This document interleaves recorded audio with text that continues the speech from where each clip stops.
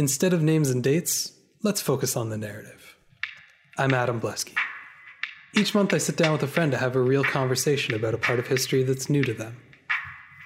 The goal is to make connections, to foster curiosity, and to appreciate how incredible the story of humanity truly is. I'm not an expert. This isn't a lecture. This is HI 101.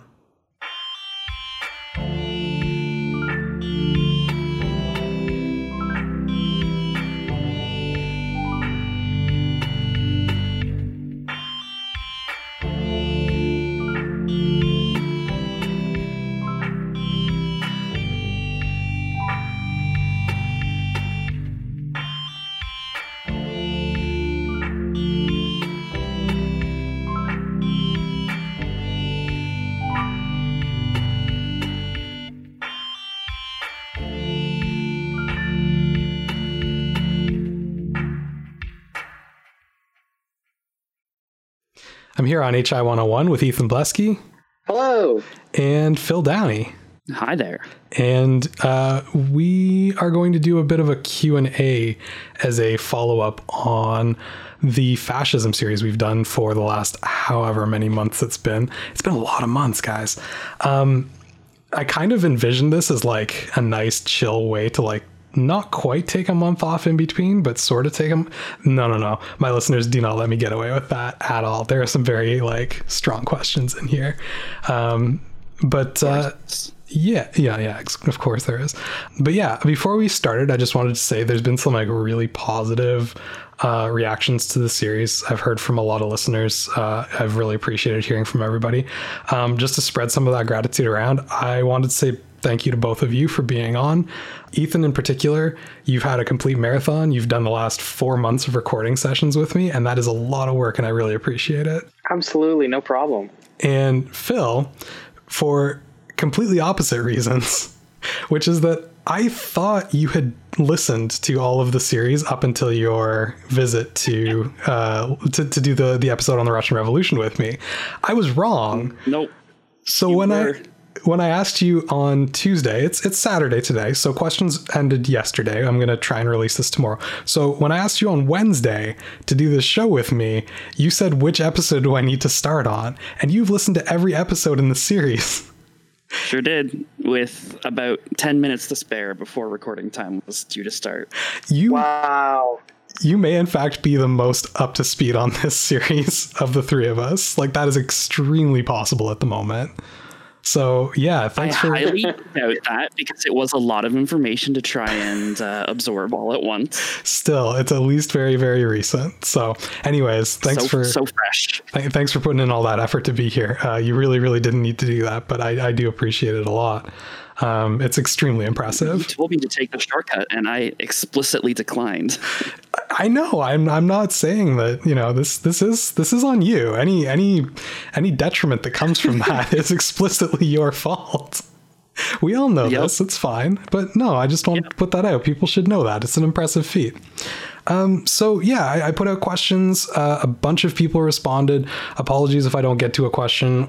Some people put in multiple questions. Sorry if I picked one out of 2 or 3 or 4, as the case may be. But I just tried to pick kind of the most representative ones, and we'll go from there. So we'll start with one from Dylan, who asks, how do you feel the Russian Revolution fits into the series on fascism? The other episodes are pretty clear on their relation, though I'm unsure of this one's place in the arc, other than perhaps an example of a nation that didn't devolve into fascism, and or setting the stage for the geopolitical climate of Europe at the time. So yeah, that's from Dylan. This was like, you know, don't take this the wrong way, Dylan. This was like my greatest fear putting this whole thing together, was like having one of the topics not make sense necessarily. So before I actually tackle this, I was wondering if either of you wanted to like give it a go a little bit, how the Russian Revolution fits in with fascism. I mean, there's a lot of fascism that is a response to communism. Yeah. Like specifically, it's like socialism and communism were two of the biggest catalysts and enemies of Hitler's attempt to create the fascist party. Mm-hmm. Mentioned in one of the 3 episodes on fascism specifically. They're all a blur now. Yeah, I couldn't tell you which one it was. Sure. You mentioned something to the effect of Hitler, like, taking advantage of the fact that they are enemies and playing them off of each other and into his own fervor whipping. Yeah. Yeah, I think what's really important about the Russian Revolution in particular is to have that sort of enemy on the left for fascism to play off of. We talked a little bit about how prior to the Russian Revolution, a lot of the socialism movements that were happening in Europe were sort of more like labor-based, union-based, things like that, and pushing for sort of incremental change for workers' rights. What happens with the Russian Revolution is there's this massive self-identified left-wing upheaval in Europe that can be pointed to as like, it's not hard to make a case for it being like pretty bad, right? Like it made things pretty bad in Europe, or at least very like tumultuous. And it was also for people in power, like very, very worrisome, right? Like they didn't want to be next on the Bolsheviks' hit list. And so what it gives the fascist movement is this like boogeyman to point to as like, well, this is what could happen if you don't let us fight communists, basically. So yeah, without the Russian Revolution being in place, and without specifically the Bolsheviks being in the leadership of the Russian Revolution, you don't have that strong sort of launch pad for reaction out of the fascists in the 20s and 30s. If the SRs or somebody like that, like the more moderate socialists had come to power in the February Revolution and held on to it, I don't think you would have seen quite the same sort of vilification. Absolutely, they would still try it, but it wouldn't be quite as effective. So yeah, that's in a nutshell, that's the reason that the Russian Revolution is so important there. The next one, by the way, I'm just using whatever name everybody's given me. So, yeah, whether it's from like Reddit and it's a Reddit handle or whatever, I'm just going with like a first name or whatever people have given me. So the next question is Holocaust episode when? And that's from Shaggy. Probably no, probably not. And the reason for that is I shouldn't say never, but like I don't see a really good angle to approach it from. Ethan, I remember you and I had a conversation this past summer when talking about this topic, in terms of like one thing I was kind of interested in at that point in time was like the personal viewpoints of some of the like top Nazi officials when it came to positions of anti-Semitism. And that's something that I never really got back around to the way I might have been interested in. But right, yeah. But the thing that I posited to you at that point was essentially like, does it, were there Nazi officials that were sort of cynical about their anti-Semitic positions rather than like genuinely believed in it? And do you remember what you said to me? Yeah. Does it matter? Yeah. And my response to that was like, well, it depends on what you're talking about, right? Like if you're talking about fascism, then yes, it matters, because I think it's important to look at motivating ideologies and motivating factors. Like this idea of leaders who like might not actually believe a thing, but they're putting it out there for the populace, is a function of like an actual mass movement, which is what's so new about fascism, right? And what you were getting at was essentially like, well, a genocide's a genocide. Like, who cares what people are motivated by? People are still dead, right? Right. It's hard to talk about ideology when something that large eclipses it, Yeah, absolutely. Completely agree.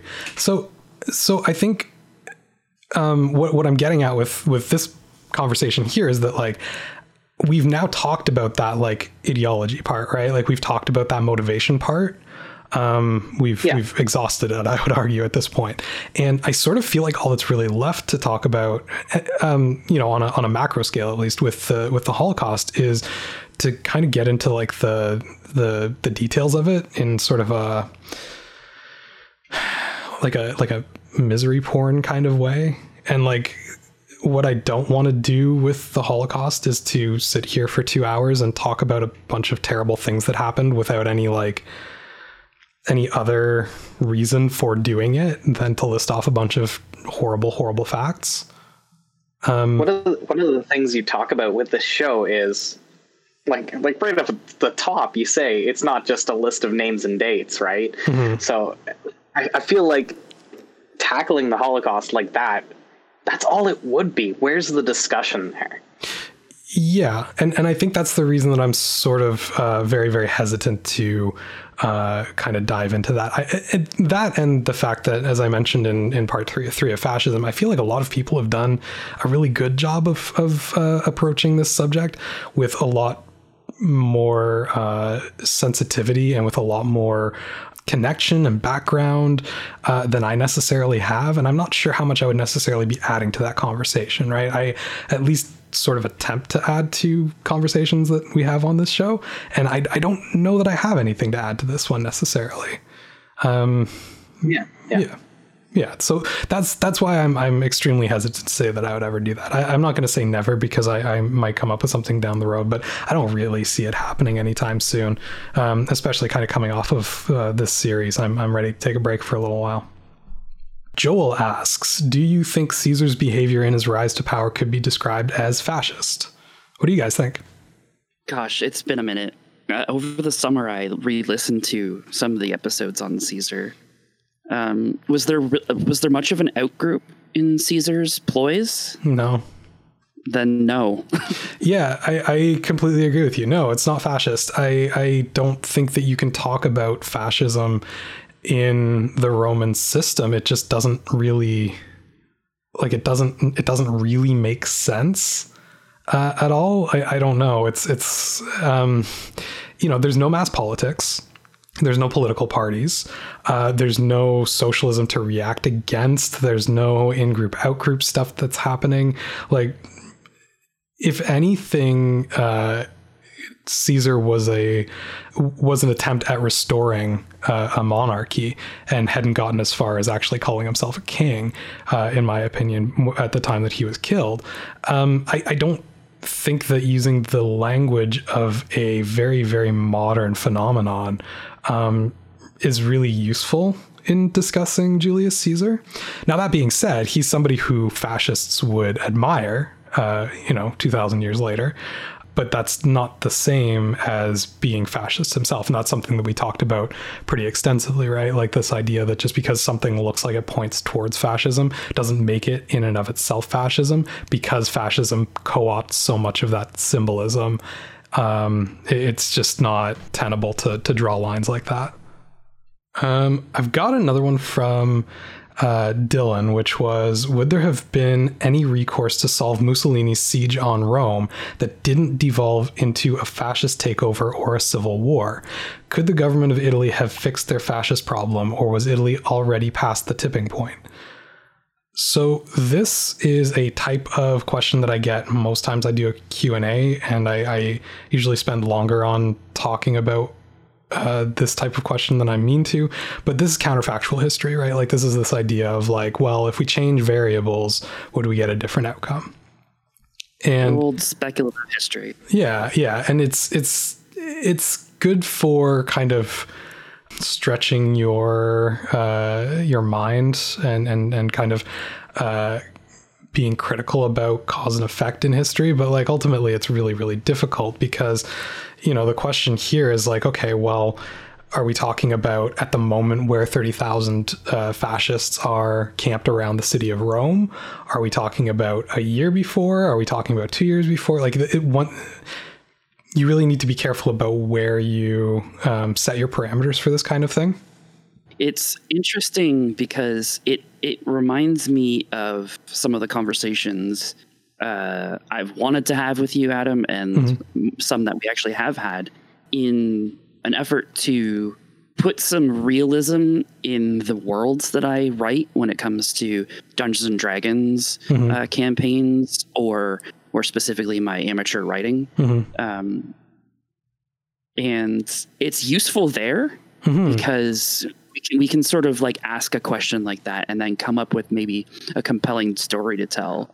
But just on its own, in terms of like what would have happened if, there's not so much value there outside from the possible philosophy and political theory that comes from it. Sure. Yeah, I mean, I really enjoy. It's like a predictive tool more than anything, right? It's not a history thing. It's almost an exercise in figuring out internal logic, right? It's seeing what comes next, but it's not what happened. Yeah. Which is, again, enjoyable, but maybe not what Adam's trying to do on this show. Well, and it has a place in history. Yeah, exactly. Don't get me wrong. Like, it has a place in history. It's not as though we never do it. It's more just like you need to understand when you're doing it, what its limitations are, essentially. It's good for identifying what sort of things, like it's a good exercise, right? Like, it's a good study in identifying like which things are, which things are very solid in the timeline and which things are like very shaky. So like, for example, with, now that we're done messing around with or kind of taking shots at speculative history, like in this specific context, the prime minister, Luigi Facta, had a state of siege bill drawn up for the city of Rome. And if it had been signed, he would have had the authority to turn the Italian army on the fascists. And at the last moment, Victor Emmanuel III said no and refused to sign it because he was worried about a civil war. So that's where we get into the speculative stuff, right? So at that moment, like, could Italy have solved its fascism problem? Maybe. I don't know what that battle necessarily would have looked like. I don't know enough about like the state of the Italian army to say like, yeah, they could have had 80,000 troops ready to go within a day or something like that. I also don't know how well prepared the fascists were for battle. On one hand, when you're not a professional army, usually that doesn't go that well. On the other hand, a lot of the fascists, remember, were former World War I soldiers and had seen combat, which puts them a little over like the usual mob in this situation, right? So, it's kind of a dicey thing, right? If you go back further, like in scope, would things have gone better if local authorities had actually stopped fascists from taking over, local police forces and things like that? Probably, yeah. That would probably have been a much better time to prevent this takeover, right? And as far as like going forward in terms of preventing a civil war, even if the fascists had been beaten back, remember that Italy was in like a massive crisis at the time, right? The ruling socialists were driving the economy into the dirt, based on essentially their theory not matching up with the reality of the economy and them choosing theory over practicality. So, they were torching basically the entire farm economy, which, people need to eat. That's a bad thing. And unless you can get that under control, then there's going to continue to be pushback against the left and probably further violence and agitation. So there's a lot of different factors here. Could Italy have solved this? Well, the further back in time you go, the more likely it is, number one. And the second thing is, I tried to stress this a bunch throughout the series. Fascists are most successful when traditional conservatives start collaborating with them against the left. And that's the decision, like that's the turning point decision, right? And it's true. The alternative might have been civil war. It might have been very bad. We could have been looking at like a Spain sort of situation there. But we really don't know because they decided not to do anything about it, to accept Mussolini into the established government. This next question, it's not about fascism, but I kind of wanted to address it anyways. And it's not necessarily one question, but more that I've gotten this question, I'm going to say 5 or 6 times over the last 6 months or so, which for me is a lot. I don't get a lot of emails, guys. And I don't get a lot of requests. I've probably gotten a request to do an episode on specifically Rhodesia about 6 times in the past 6 months. I want to be careful about how I address whether or not I'm going to do a Rhodesia episode. But the short answer is probably not. Rhodesia today it's known as Zimbabwe. It was founded by well, it was an offshoot of South Africa, right? We would have talked about that in the colonial South Africa episodes.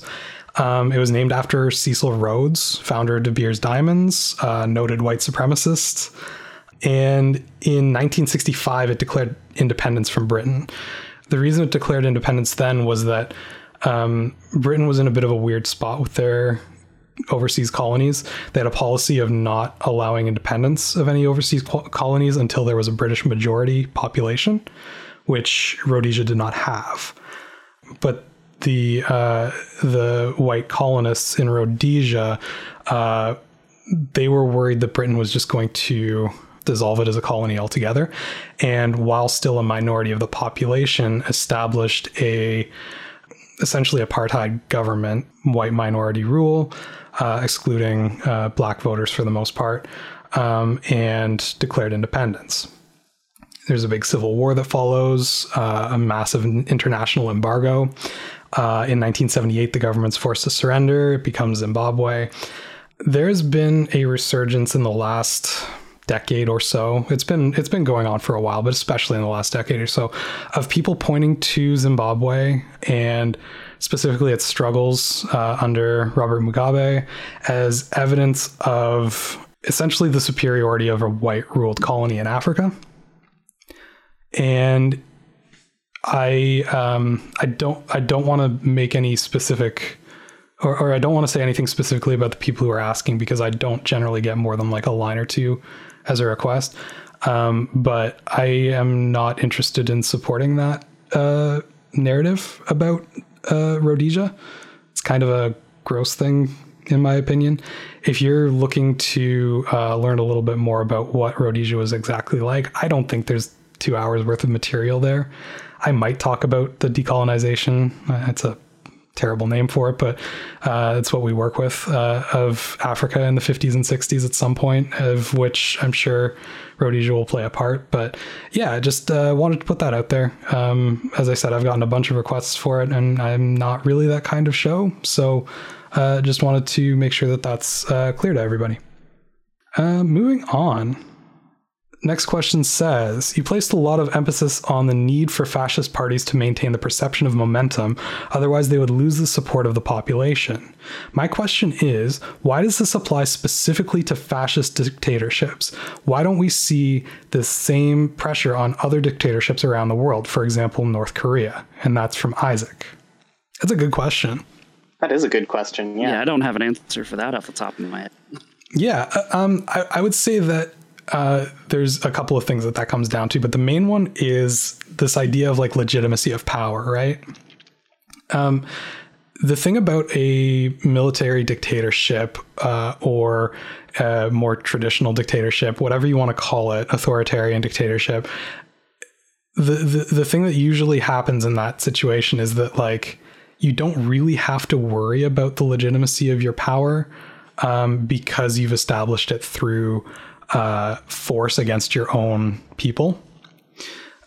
So in a regime like North Korea, for example, there's nothing that the government necessarily needs to give to its people in order to maintain their legitimacy of power. Their legitimacy of power has nothing to do with promises made to the people. When you look at fascists, they've made very specific promises to the populace because their power derives from the mass population. No matter what they do to restrict rights as they gain further power, at some point there is, both practically through whatever, government mechanisms that exist in that society, and sort of symbolically through their like purported representation of like the folk, right? Like the mythical people of that nation. The government owes those people something.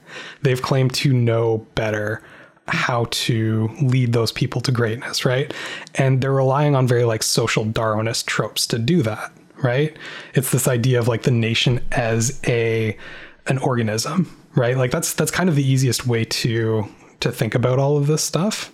They want to make the nation as a allegorical organism stronger, larger, more dominant. And so then you get into stuff like, well, the economy's struggling in Germany, so they have to go out and push harder to make everyone wealthy, right? There are, again, allegorical like infections. There are outsiders in the body of the folk. We need to get rid of them. And there's this promise by the leadership of like, we are going to become like the top of the heap, right? There's a lot of like racial superiority stuff baked into it.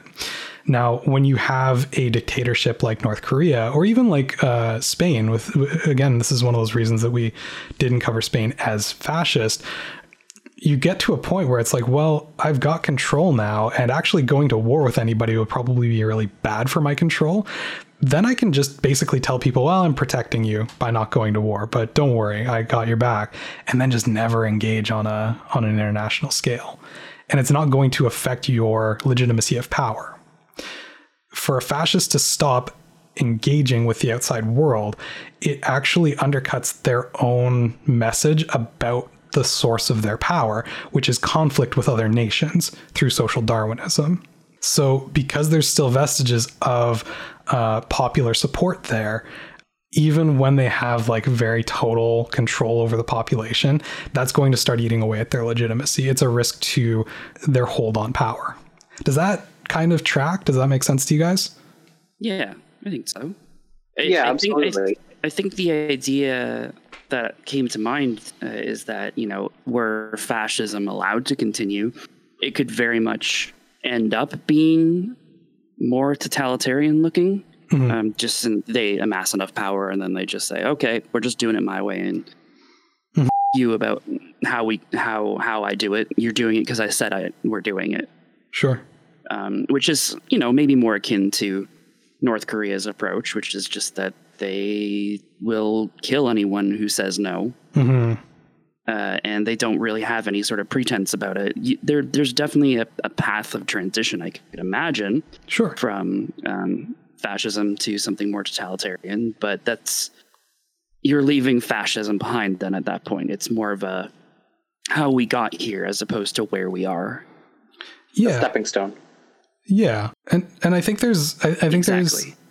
Also, can I just say, you mentioned some of the social Darwinism ideology in there. Mm-hmm. That episode was really hard to listen to. Yeah. That eugenics episode, it hurt my humanity. Yeah, it's rough stuff. You and I had a conversation a little bit after you'd listened to it. It's hard. It's hard because you can kind of see, and this is what I was saying to you. You can kind of see where a persuasive argument can be made for some of this on sort of an abstract scale. Like you can see how it takes hold of people a little bit, and that makes it extra scary, I think. Like, yeah, it's so probable and so insidious. Yeah. That it's gonna become a thing to talk about again. And it's like, you just have to remember that where this line of thinking is going is genocide. Mm-hmm. Multiple genocides possibly. And like, maybe let's not do that. What if we didn't? It is an option that we could consider here. Yeah, for sure. No, it's rough stuff.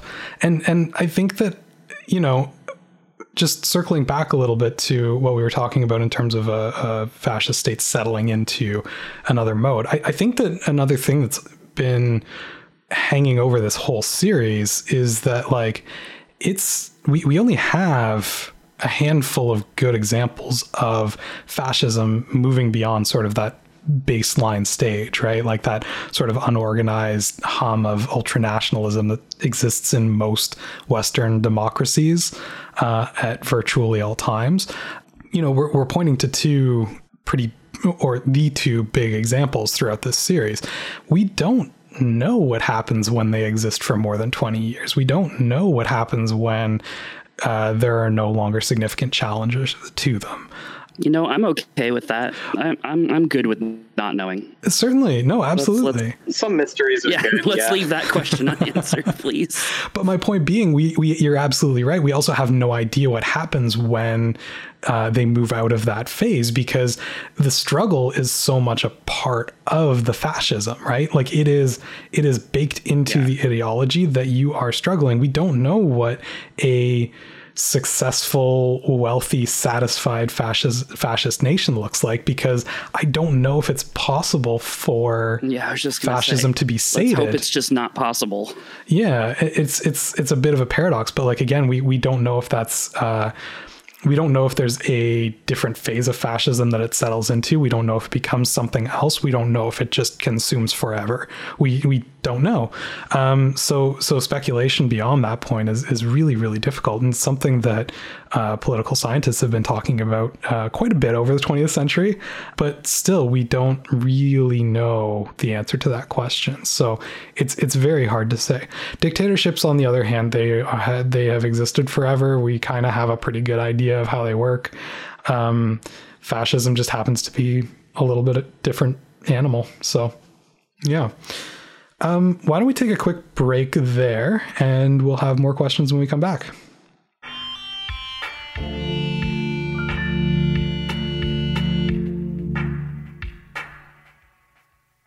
Back on HI 101, here with Ethan Blesky and Phil Downey. Hello. Hi.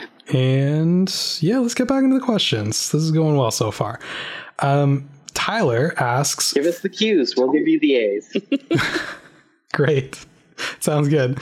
Tyler asks, for your Q&A, I was wondering if you could touch on the significance of Hannah Arendt, her books Eichmann in Jerusalem and The Origins of Totalitarianism. Because it's a history podcast and not a philosophy podcast, I suppose I would ask how her interpretations shape how we view this new ideology and how her views were received at the time. Again, that's from Tyler. I didn't talk about Hannah Arendt at all because, to be honest with you guys, I have not read anything by Hannah Arendt in, at least a decade. Just to give you a bit of background, she was born in Germany early in the 20th century, and she was Jewish. And so she escaped to the United States after a number of run-ins with the Nazis. I believe she left in 1941 and lived in New York for the rest of her life.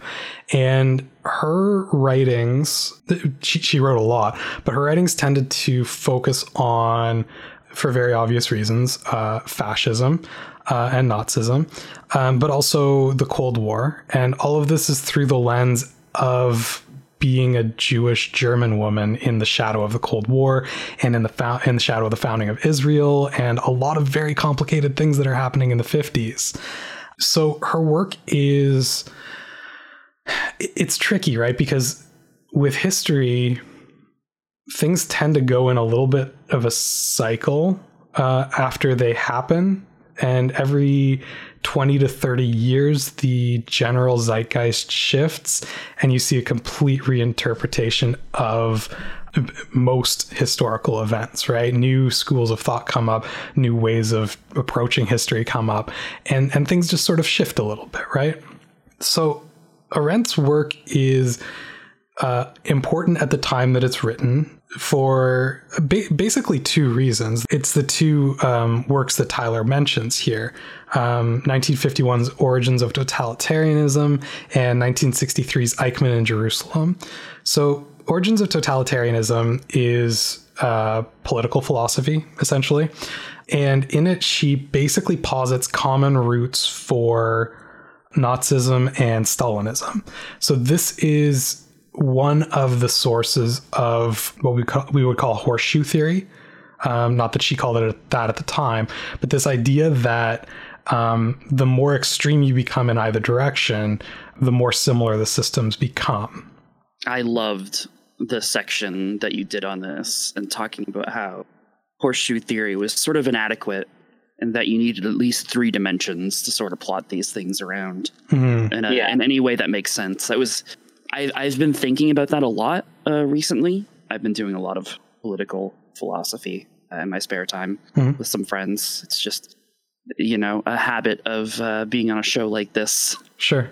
Sometimes you tend to wax philosophical. Sure. And we sort of came to a similar idea, but didn't quite express it so explicitly as the method you described. Even then, I wasn't the various axes. Even then, I wasn't like super happy with the way that came out. I felt kind of clunky listening back. Yeah, it's hard to do, but like it's essentially you go one way is democratic versus authoritarian.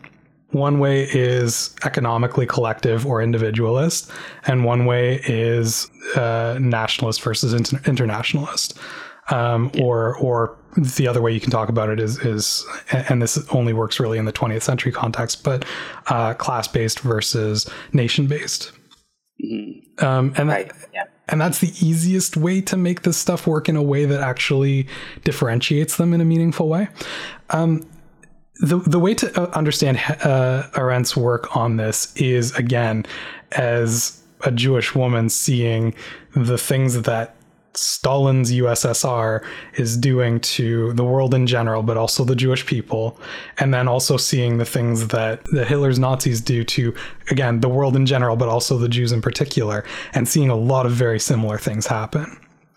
She kind of managed to tick everyone off with this work, because one of the things that she mentions is that like the root of the Holocaust isn't necessarily in Jewishness, that's kind of ancillary to the totalitarian government's need for control, and that like the violence and the othering is part of that need for control, and that the fact that they turned that against Jewish people is more to do with like convenience than necessarily their Jewishness. And 100%. I agree with that. Yeah, I would agree with that too. But like with the caveat that like the convenience of them as a target, like we talked about fairly extensively, is deeply rooted in historical persecution, right? And so it's sort of like we got a chicken and egg sort of scenario going on there. But when this comes out in the 50s, the way that the Holocaust is being talked about, and you know, right after the founding of Israel and all of this, there is a lot of exceptionalism in the way that the genocide is talked about, and that concerns a lot of people, even though today we have a little bit more charitable understanding of what she's trying to say there. Again, I'm going off of like summaries of all this stuff. I haven't read it in a very long time. Then the other work is the 1963's Eichmann in Jerusalem.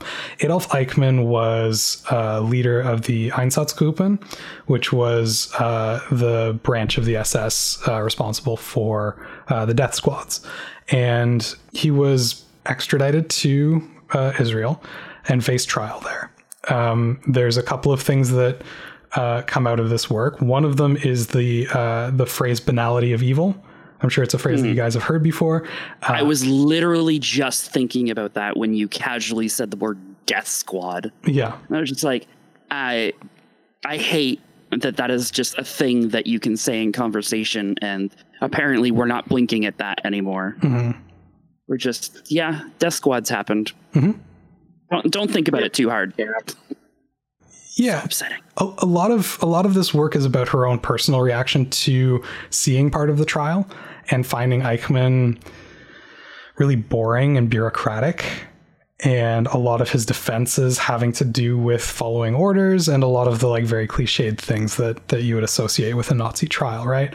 And kind of reflecting on the way that the mystique of Nazism had already started to become sort of like mythically evil, and pushing back against that to say like, no, this guy's a bureaucrat. Like he doesn't even, according to her sort of assessment of him, doesn't even seem like all that anti-Semitic. Just seems like kind of a guy who has always been a follower and a like both in terms of like other people, but like a rule follower, just trying to do the job that he's given to the best of his ability. Not that she's excusing anything with all of this, but she's trying to point out that like there is nothing. He doesn't have like hidden devil horns or anything. Yeah, it's sort of the idea that like it doesn't take someone being exceptionally evil in any way to do great, evil, harmful things. You don't need that twirly cartoon mustache. Yeah, and it's this you like just be a guy in an office signing off on the death of, millions. Yeah, and it's this like cumulative effect of that small evil, that everyday evil that kind of adds up in ways that are beyond like maybe your own individual conception of it, but on like an existential level become like, overwhelming. This book also created some controversy when it came out in terms of like, there's lots why? well, yeah, I mean the reasons you're imagining, but also, again, Arendt was a complicated woman. She had some things to say about the lack of organization on the part of Jewish people, and it kind of came off as a little victim blamey, and like she seems to have some things against Eastern European Jews as a Western European Jew, and like and again, I'm not familiar enough to really get into the weeds on all this stuff, but like this work was important, I think, in the rejection of that like recoil and horror reaction to the end of World War II. It was important in the modern kind of conception of the potential for institutional evil that could exist in sort of any circumstance, and that following orders isn't necessarily reasonable defense. That had already been established at Nuremberg, but she's also writing philosophy here as well as journalism. There's also things that she discusses in here, like, for example, the legitimacy of the trial itself. Eichmann had essentially been kidnapped and brought to Israel to be tried for crimes that took place outside of Israel before Israel existed and were legal when they happened. She's just trying to wrap her head around these ideas. A lot of people... I can imagine people don't want to think about that and just want to kill the bad guy. Mm-hmm. Yeah, essentially. So,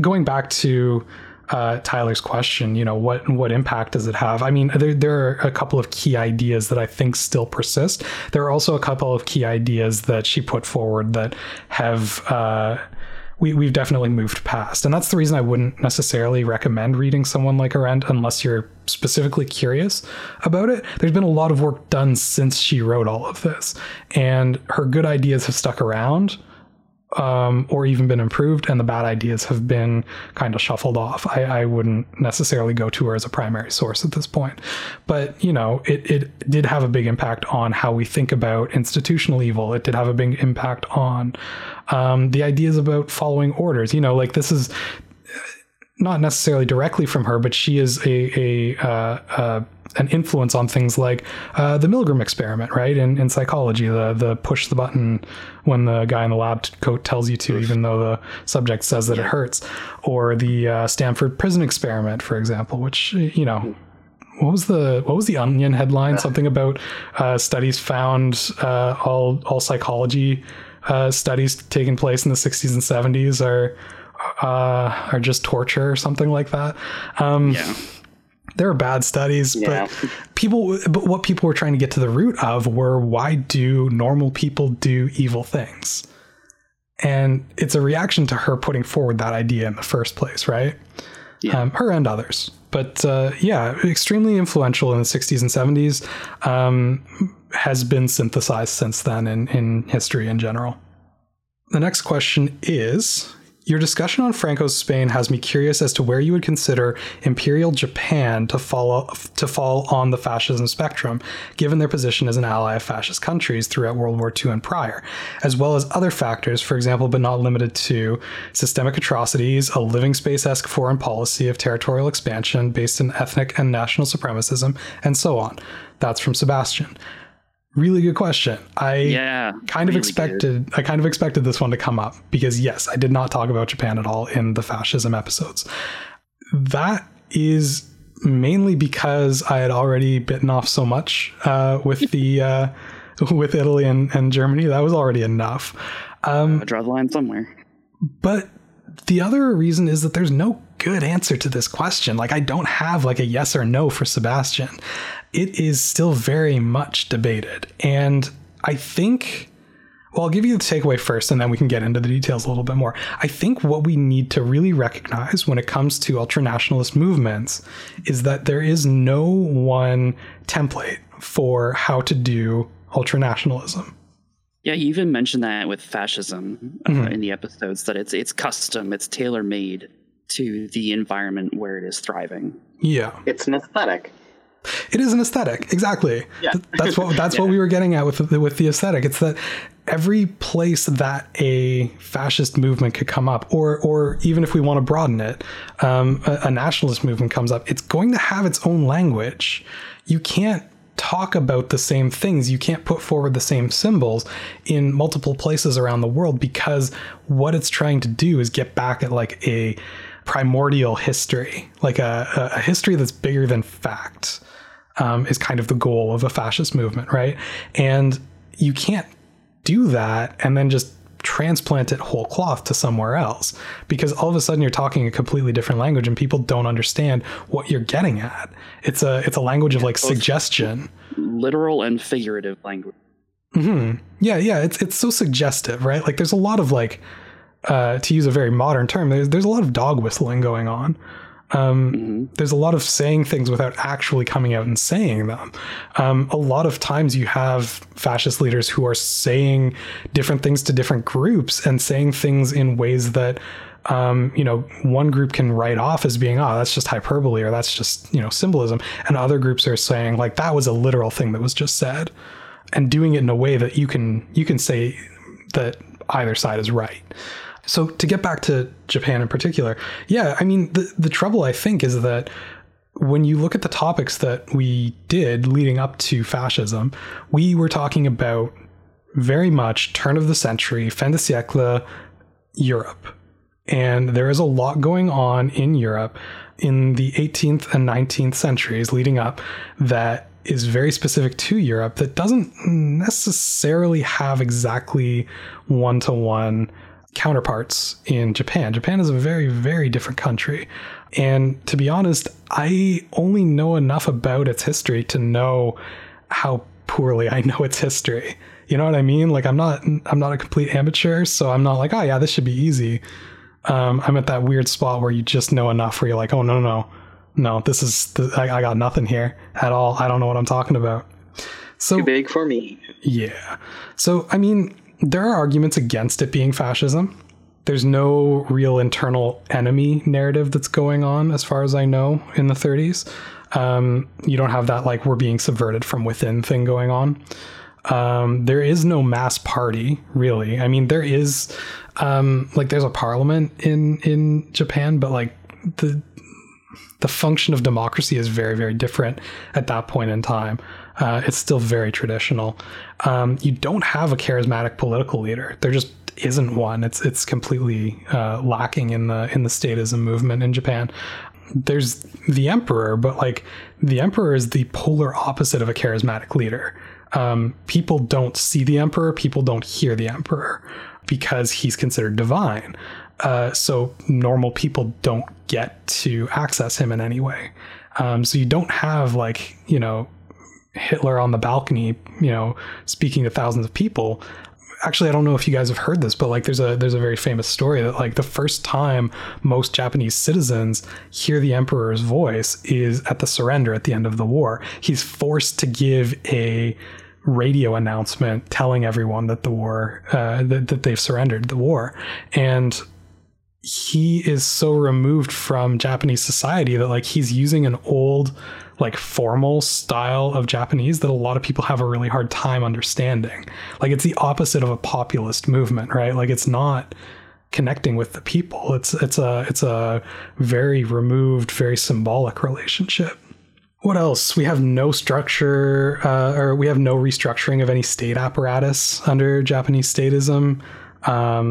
There is actually a fascist movement that exists in Japan, and it's extremely unpopular. Like it doesn't catch on at all. This is a completely different thing that happens. There's no seizure of power movement, which is really important to both Italian and German fascism, right? Like that narrative of the March on Rome, right? It doesn't matter that it didn't actually give them the power, right? It's this mythical thing where they can point to a moment where they stepped up for the Italian people. That doesn't exist. There's no modernist movement. There isn't that whole, like, we need to leave our past behind and forge a new identity moving forward. So there's a lot of stuff about what we would consider fascism, like what we would put on the checklist, that's missing here. So I'm foggy on Japan because, my brain is full of all the information I just absorbed about Europe in the last couple of days. Yeah. But they had some pretty big victories during World War II. Like, why wouldn't that have been similar enough in idea to the Italians, marching on Rome? Because it's an external enemy. Right, like the whole fascist narrative. Yeah. The whole fascist narrative is that they're seizing the country back from a corrupt or a corrupting force within. Right, it's this like reassertion of like a correct direction, and that's really important to both Germany and to Italy. Like, the Nazis don't point to their first victories in Spain or in Austria as like the moments where they stepped onto the stage. It's the moment when they take power from Hindenburg and step into place. It's the Reichstag fire, right? That's their moment of crisis in which they like step up and reassert their authority. And that's the moment that they point to. And it's like, that's when things could have gone wrong. That was the moment when the socialists tried to attack us. And that's when we turn things around and put it in the right direction. What specifically was Japan's incentive in expansion then? Just the acquisition of wealth? Yeah, I mean, that's a big part of it. I think one good way to think of Japan when it comes to like their economic position or like their resource position is that they're very similar to Britain. They are a very large island off the coast of a very resource wealthy continent, but there are certain resources that they don't have natively, and they're required to trade for them. So Britain had all the coal, right? Yep. What was Japan's? Did Japan have some analog to that? Timber is one of the biggest ones. Yeah. That made them interesting. Did anyone even try to attack Japan? Did anyone try to attack? When? Like, during the World War II. No, I mean, they were the aggressors in that theater almost exclusively. No, I mean, when you look at their expansion, and I mean, this is what I was going to get to in terms of like arguments for, right? Like, they were extremely expansionistic. They, it's the, what do they call it? The Greater East Asia Co-Prosperity Sphere is what they called the territory that they were trying to take over. When you look at what they were trying to take, when you look at what they were trying to take, it's Manchuria for the iron. It's, down into like Malaysia for rubber and for oil. They're striving for autarky, essentially, which is what all of these right-wing powers are going for, right? Like the ability to not need outside trade, not to depend on outside trade for a complete economy. So they're trying to create a space where they're able to support their entire economy, their entire population without trade. That's essentially the motivating factor there. That being said, like the other arguments for here is that like the elites in Japan were absolutely influenced by fascist thought from the West. Like they liked these ideas, right? There are ideas of racial purity, of bioessentialism floating around, using those reasons as justification for expansion. There is some restructuring in Japan economically, but not politically. And I think, again, the takeaway here is that like it's about the bespoke nature of nationalist movements. We have two good examples of fascism in Italy and Germany. We have other okay examples in places like Austria, Hungary, Portugal, where there are strong fascist movements that either get taken over or fizzle out. But these are all European, right? And a lot of the things that unite them are based on a shared economic status, history, philosophical roots. And there's just so much of that stuff that is different for Japan that is really hard to say whether the differences here are that fascism looks that different when it's in that different a place, or whether this just isn't fascism at all and we're just calling it the wrong thing. What I would say on it is that when you talk to scholars of fascism, it tends to lean towards no, it wasn't fascism, but they're not generally scholars of like East Asian history. When you talk to Japanese historians or historians of Japan, there's a lot more mixed opinion on the matter. There's a lot more division on whether or not we can consider that fascism. And so I think that's probably worth considering here, not taking a very specifically European conception of fascism and trying to like plop it onto Japan. That doesn't make any sense. So, maybe this is just that we can't call anything outside of European or Western tradition fascism. And maybe that's just where we land on all of this. I don't know. We didn't do this whole series, I don't think, to come to the end and be able to say like, yep, that's fascism. Nope, that's not fascism, like confidently and correctly every single time. It's obviously much messier than that. And I think this is just one of those spots where we're strained to our limits on the terminology. So all of that being said, that's kind of why I didn't tackle it in a nutshell. There's a whole lot more to get into there, but I don't know. I kind of go back and forth depending on who I'm reading. I'm very easily swayed on the topic. Yeah, I don't have a clear opinion given all the facts that you've laid out and my knowledge of both fascism and the history of Japan. Mm-hmm. No, it's a hard one to say yes or no to. Yeah, it really is. The next question is, what is your biggest pet peeve around the depictions of Nazis or fascists in popular media? And that's from Brian. Oh, Indiana Jones. You know what? I was specifically going to bring up Indiana Jones. I think that it is very easy, whatever you happen to be an expert on in your own life, it's very, very easy to see a movie that includes that thing and just get very, very frustrated. Tell me about, or let me tell you about all of the computer hacking scenes and the programming interfaces. And what's wrong with those? Just anytime there's a computer in a movie, I usually just want to scream. I have worked very hard to try and cultivate some sort of switch in my brain that I can turn off and just enjoy movies. It doesn't always work. But you know what? I'm kind of okay with the whole Indiana Jones Nazi, and to a certain degree, it's just not trying to be that sort of movie at that point. And I can kind of, accept that we're just doing a shorthand for a bad guy. Is it ideal? Maybe not. I don't know. But I don't know. I also don't want to just be like no fun about stuff.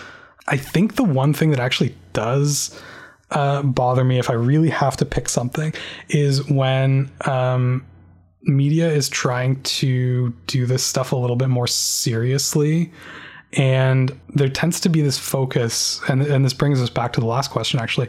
There tends to be this focus on like modern day fascists, especially because it's Hollywood, right? Usually based in the US, specifically reviving like Nazi symbols or idols, like being like very obsessed with like Hitler or like swastikas or like Norse rune imagery, things like that.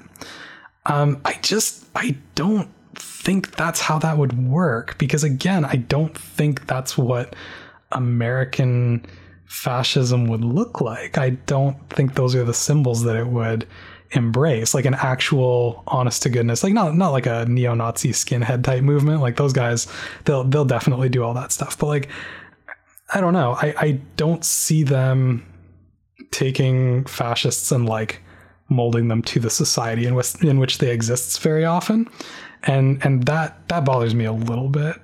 What about you two? Ethan, anything come to mind? I was just thinking about what you were saying there, and yeah, I totally agree. mostly because their success in World War II is such a big part of their own personal history that sort of switching sides to create their fascism, it doesn't track, right? Narratively. They would be incorporating bits and pieces of their own mythology really adamantly, you know? Yeah, it's that primordial language that we were talking about earlier, right? Like that you need to find something that like speaks to their own identity a little bit better. Well, Stars and stripes, not swastikas, you know? Essentially, yeah. Like you need to find something that, like, usually they'll be like outsiders or something, and that's why they've like embraced that ideology or whatever. I don't think that that's how that works. Like that doesn't strike me as necessarily dangerous on like a widespread level. You know what I mean? That will continue to be an isolated thing, in my opinion.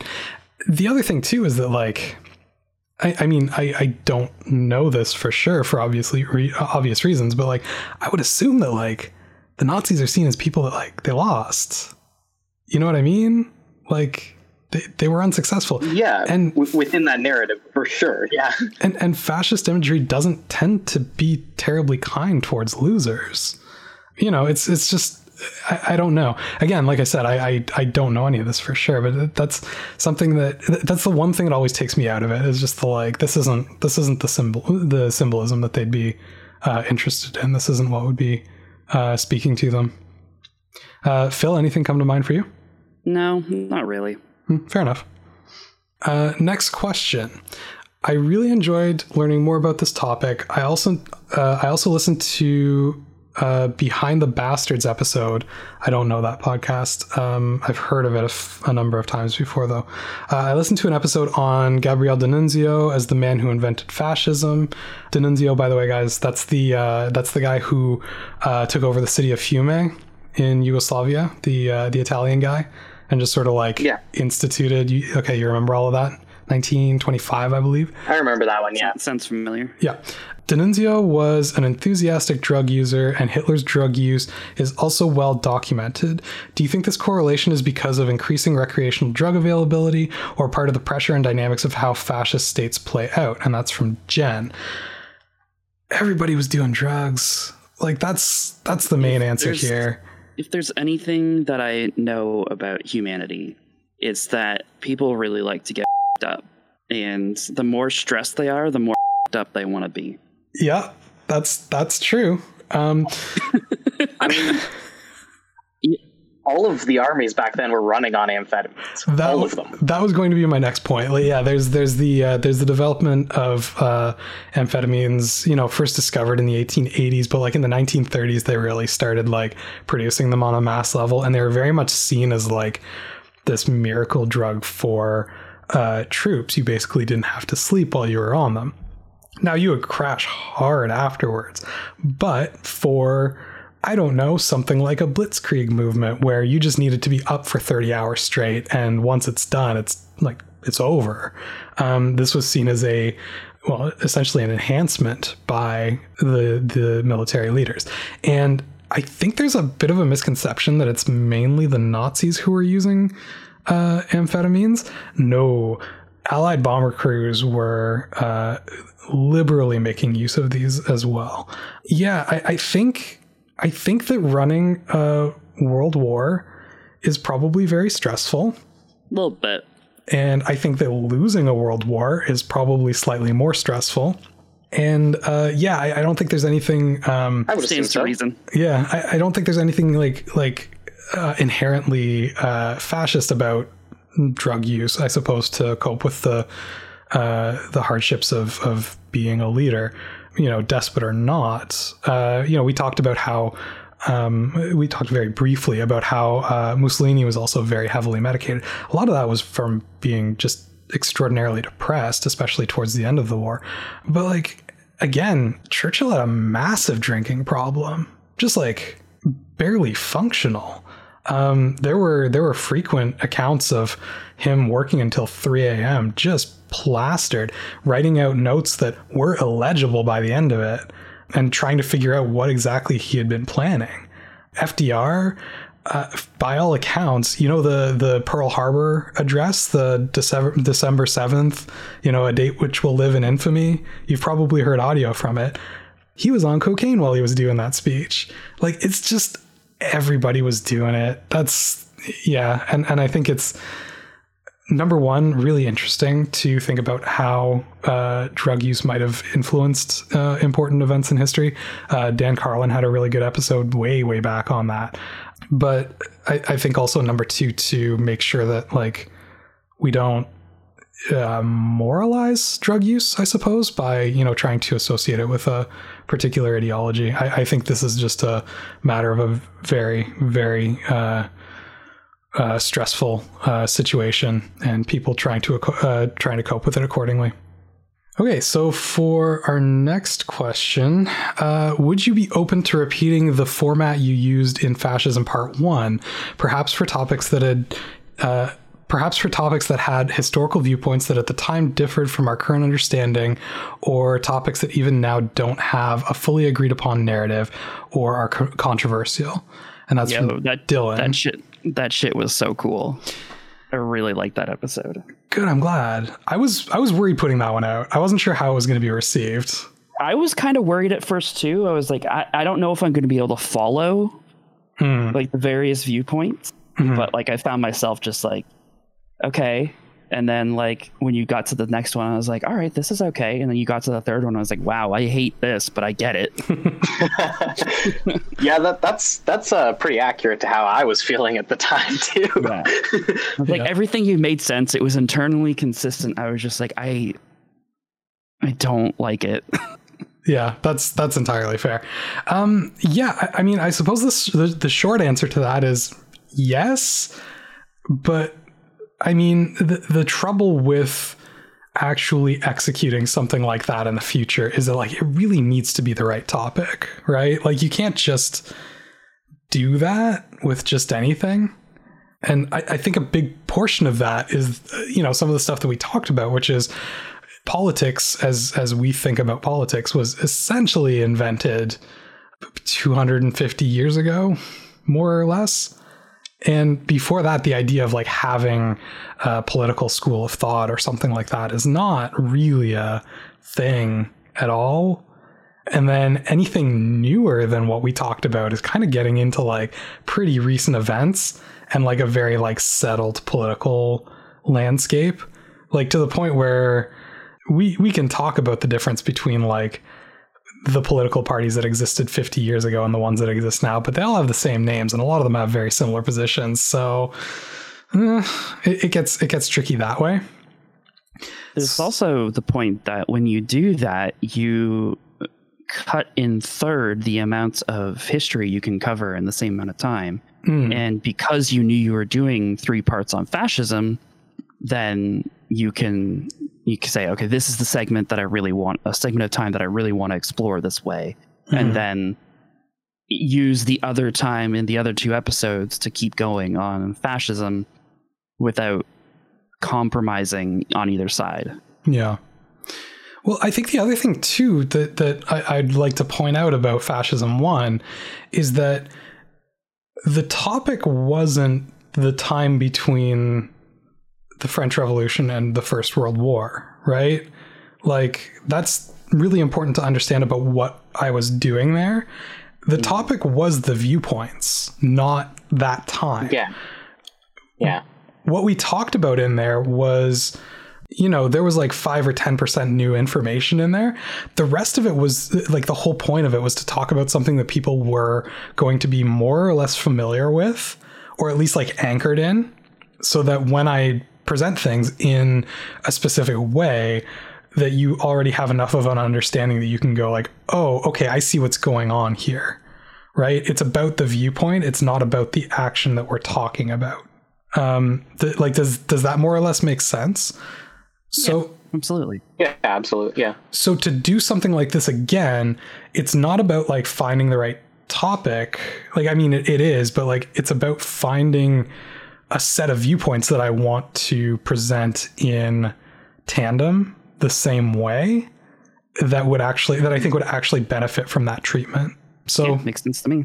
So yeah, I mean, Yeah, sure. If the right thing comes along, I think it went well. Anybody that said anything to me about it was positive. I think it was well received. So I don't see an issue with it. But again, it's tricky to find the right subject for that. Next question.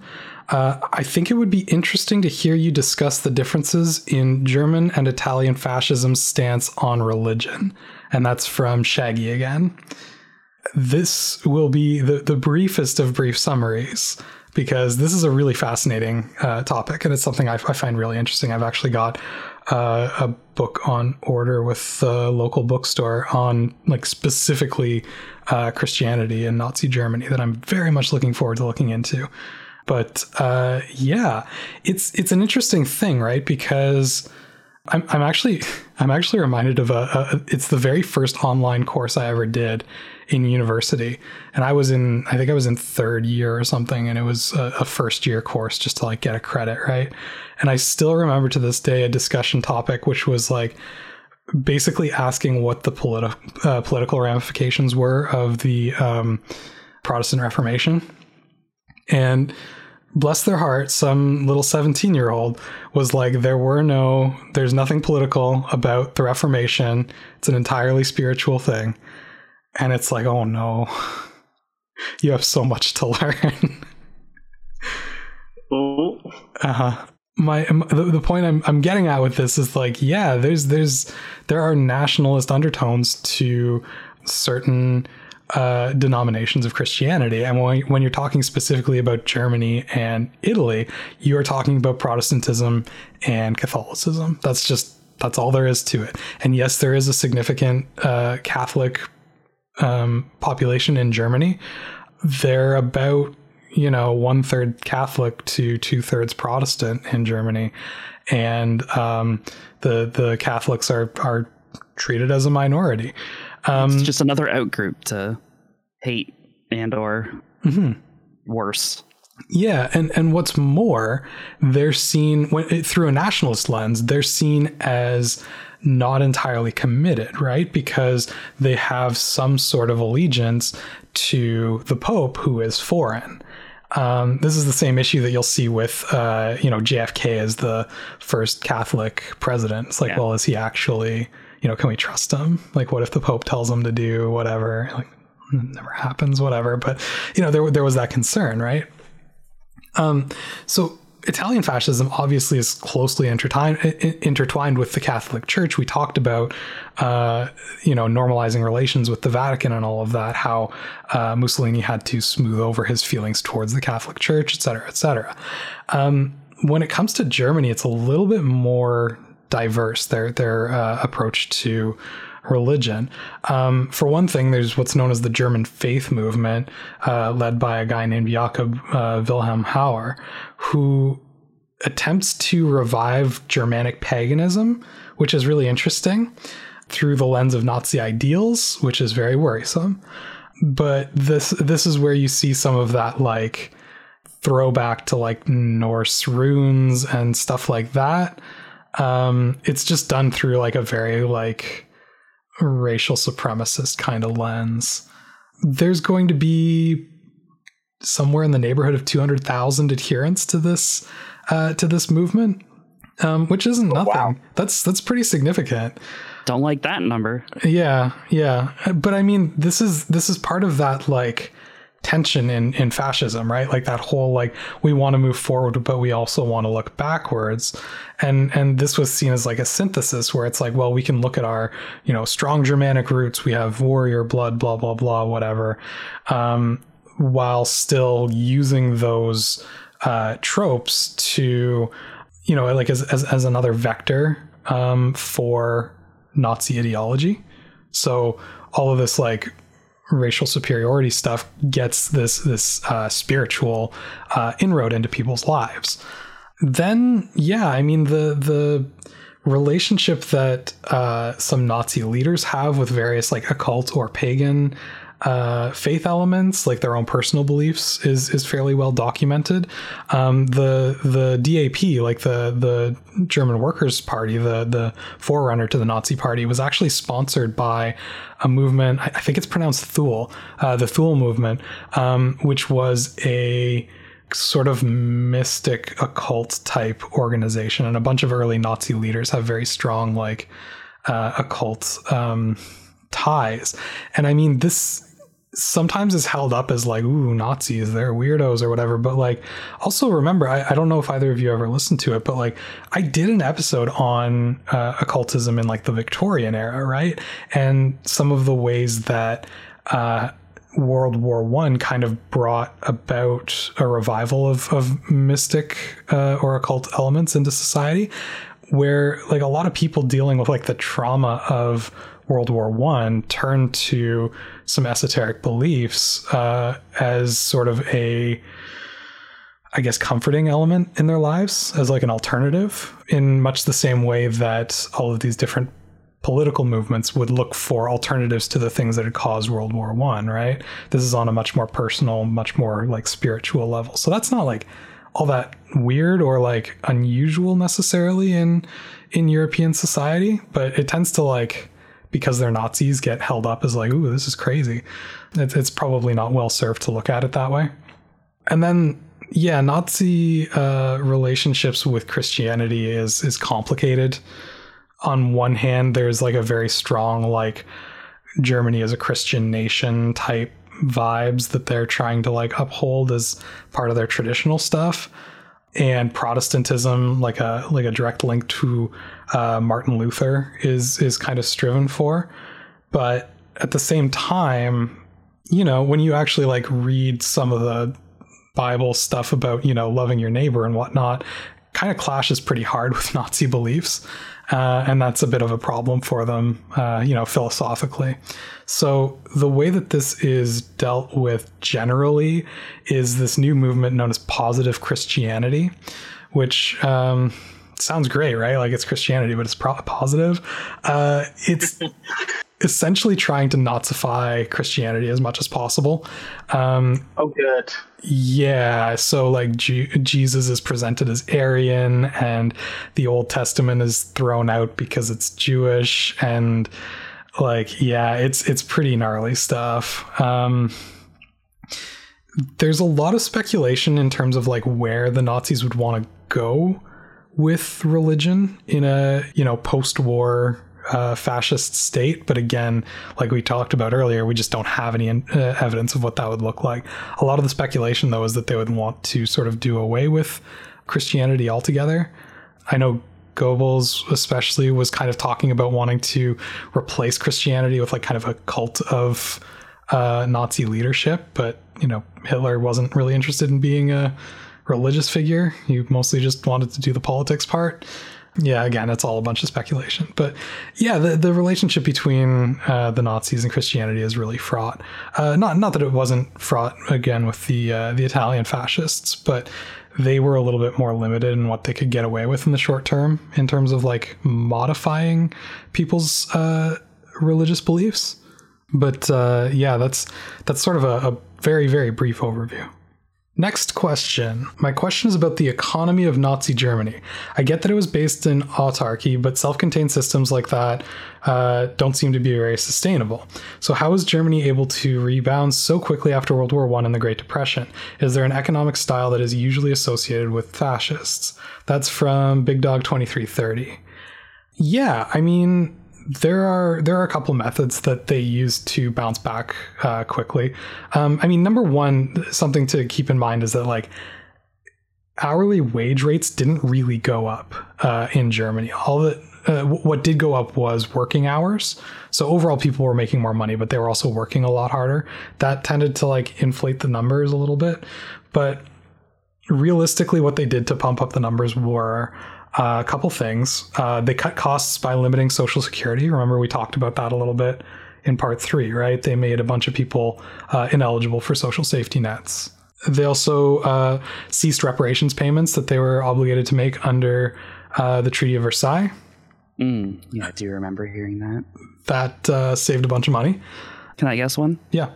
asset seizure. Yeah, asset seizure. Yeah, that's a big one. Made a whole bunch of money off of seizing the gold and valuables and artwork of Jewish families, a lot of which has not been recovered to this day, which is kind of crazy. Something like $500 million worth of gold outstanding still. They figured probably buried in caves somewhere. But yeah, asset seizure is a huge one. And then finally, to put it bluntly, slave labor. Yeah. We talk a lot about the death camps for extremely good reasons when it comes to the Nazis. But keep in mind that there are two types of camps. There are the death camps and there are the labor camps. And people did real actual work in the labor camps and they were not paid for it. That saves a lot of money on a grand scale. It's grim stuff, but yep, that is a big part of what helped them out on cutting costs. Then on the other side, increasing employment by essentially limiting eligible workers. So again, we talked about deporting a bunch of people, making certain people ineligible for employment. And when I keep saying certain people, I mainly mean Jewish people, but also the list of other people that the Nazis were discriminating against, right? As well as encouraging women to leave the workforce. We also touched on that briefly. They increased production by kickstarting military spending. They were not supposed to have a military of any sort. They started building an air force, which is a lot of jobs that spends a lot of money. And then they also had a kind of New Deal style public works program that they put in place. This is where you get the Autobahn, right? This is where you get Volkswagen. Was originally a project to make affordable cars for German, everyday citizens. So yeah, that's kind of the main thrust of it. And then in terms of like addressing the limits of autarky, it's addressed through Lebensraum policies. Right. We talked about it. They didn't have enough iron. Austria had a lot of iron. They invade Austria. So yeah, that's the main thrust of it. That's how you get the economy going again very quickly. It's bad. Yeah, just take stuff. Yeah, it's theft essentially. Were there any topics you considered doing in this series that you didn't get to? Would you consider doing them in the future? That's from Leah. Yeah, definitely. There were a couple of things that I was originally planning on doing that got dropped for whatever reason. Spanish Civil War is the one that keeps coming up for obvious reasons.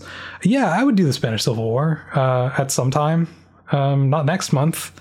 I am tired of talking about fascism, guys. I'm really, really done with it. It kind of weighs on you a little bit. But yeah, I would absolutely do it. It's a really fascinating topic. Just give me a few months. Here's an interesting perspective. So, Ethan, you've been at this for 3 months now. Yeah. Recording this. Adam, how far back was it? How many months back? Like 6 or 8? 9. 9 months? I did 9 months of podcasts in the last couple days. Y'all, I'm a bit sad. Yeah. That was a lot of unpleasantness in a short period of time. It was fascinating. But holy crap. This is such a small thing, but also such a big thing.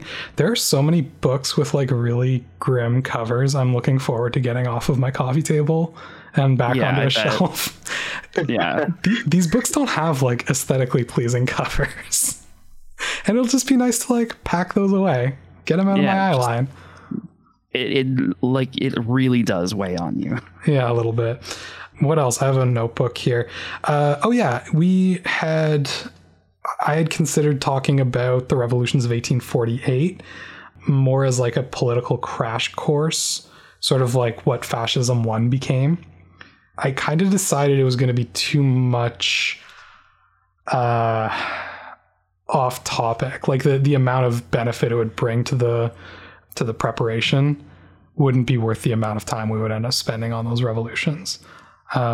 Because a lot of what I was looking to present was, what classical conservatism looked like, what classical liberalism looked like, what socialism looked like in that political arena.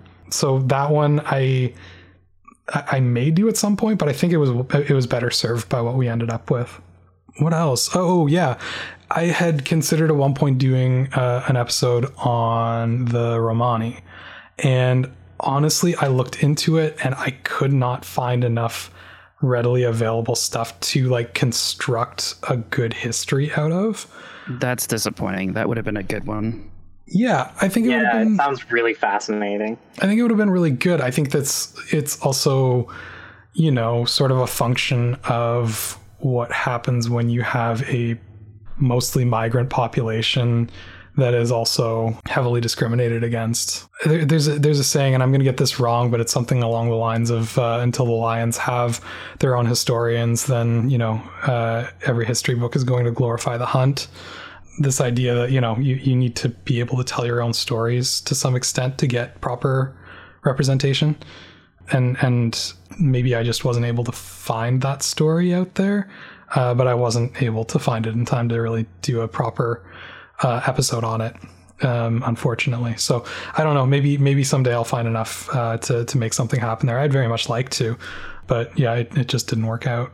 And then the other one is I'd like to, I don't know what this is going to look like, but something that we barely brushed past in this that we could have spent more time on was like the place of psychology in a lot of this stuff, and the way that society has treated people with mental illness, especially in regards to, you know, some of the eugenics topics, things like that.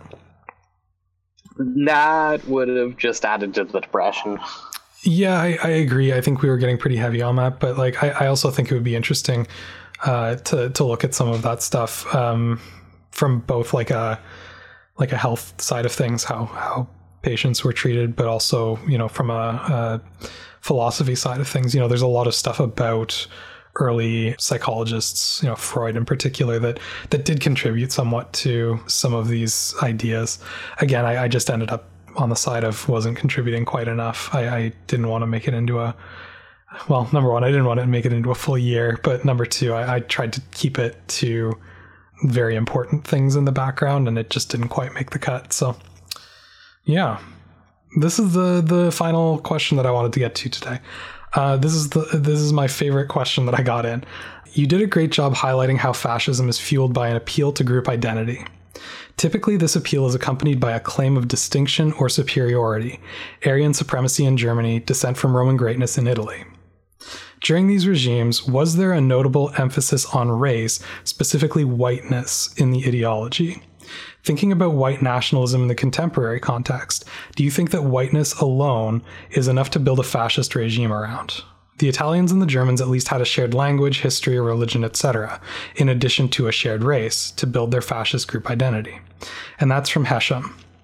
This is a great question. The answer is yes. Yes, whiteness is enough to build a fascist identity around. Absolutely. I think that the construction of the concept of Aryanness is, if anything, weaker and has less historical grounding or merit than the place that whiteness as an identity or as a group marker has played in Western history.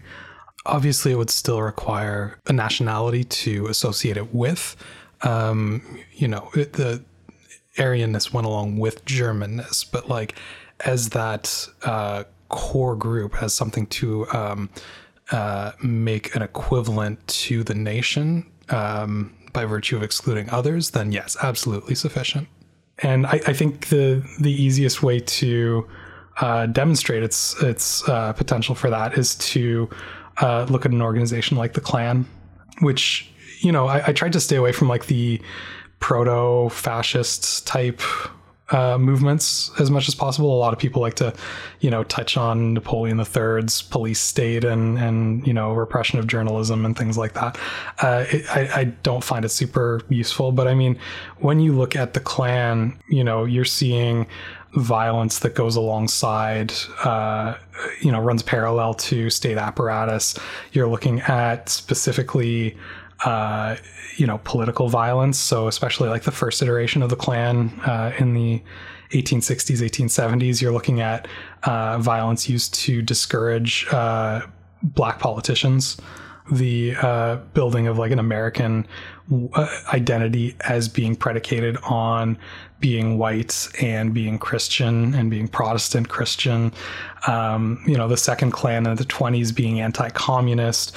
There's a lot of stuff that's happening there that I think shows that, not only can that be a group identity that a right-wing nationalist movement can be built around, but that it's something that's been effectively used in the past. So I really don't see any reason that it couldn't be used in the future. So yeah, that's my answer is yeah, 100% yes. Anything else you guys want to add to that, or we gonna call it there? I'm just soaking in all this, man. It's a lot. Yeah, it's a lot. I agree. It's important to talk about, though. You're not wrong. In fact, you are explicitly correct, but yeah, it is very important, and yet still important to remember, like, be good to yourself. You don't have to try and tackle this all at once. Yeah, for sure. No, but I mean, I don't know. This show tries to, like, I draw a very hard line between history and current events for I think very obvious reasons, but at the same time, I think that part of the benefit of looking at stuff like this, whether you want to call it explicitly fascism or whether you want to look at a wider umbrella of ultranationalism, I think part of what goes into this as a utility or as a benefit is an aspect of awareness of your surroundings, of your environment. And I think that, at least to me, it's fairly obvious that this is the spirit in which Hashem is asking that question. And I think he deserves for sure. I think they deserve a straight answer on that.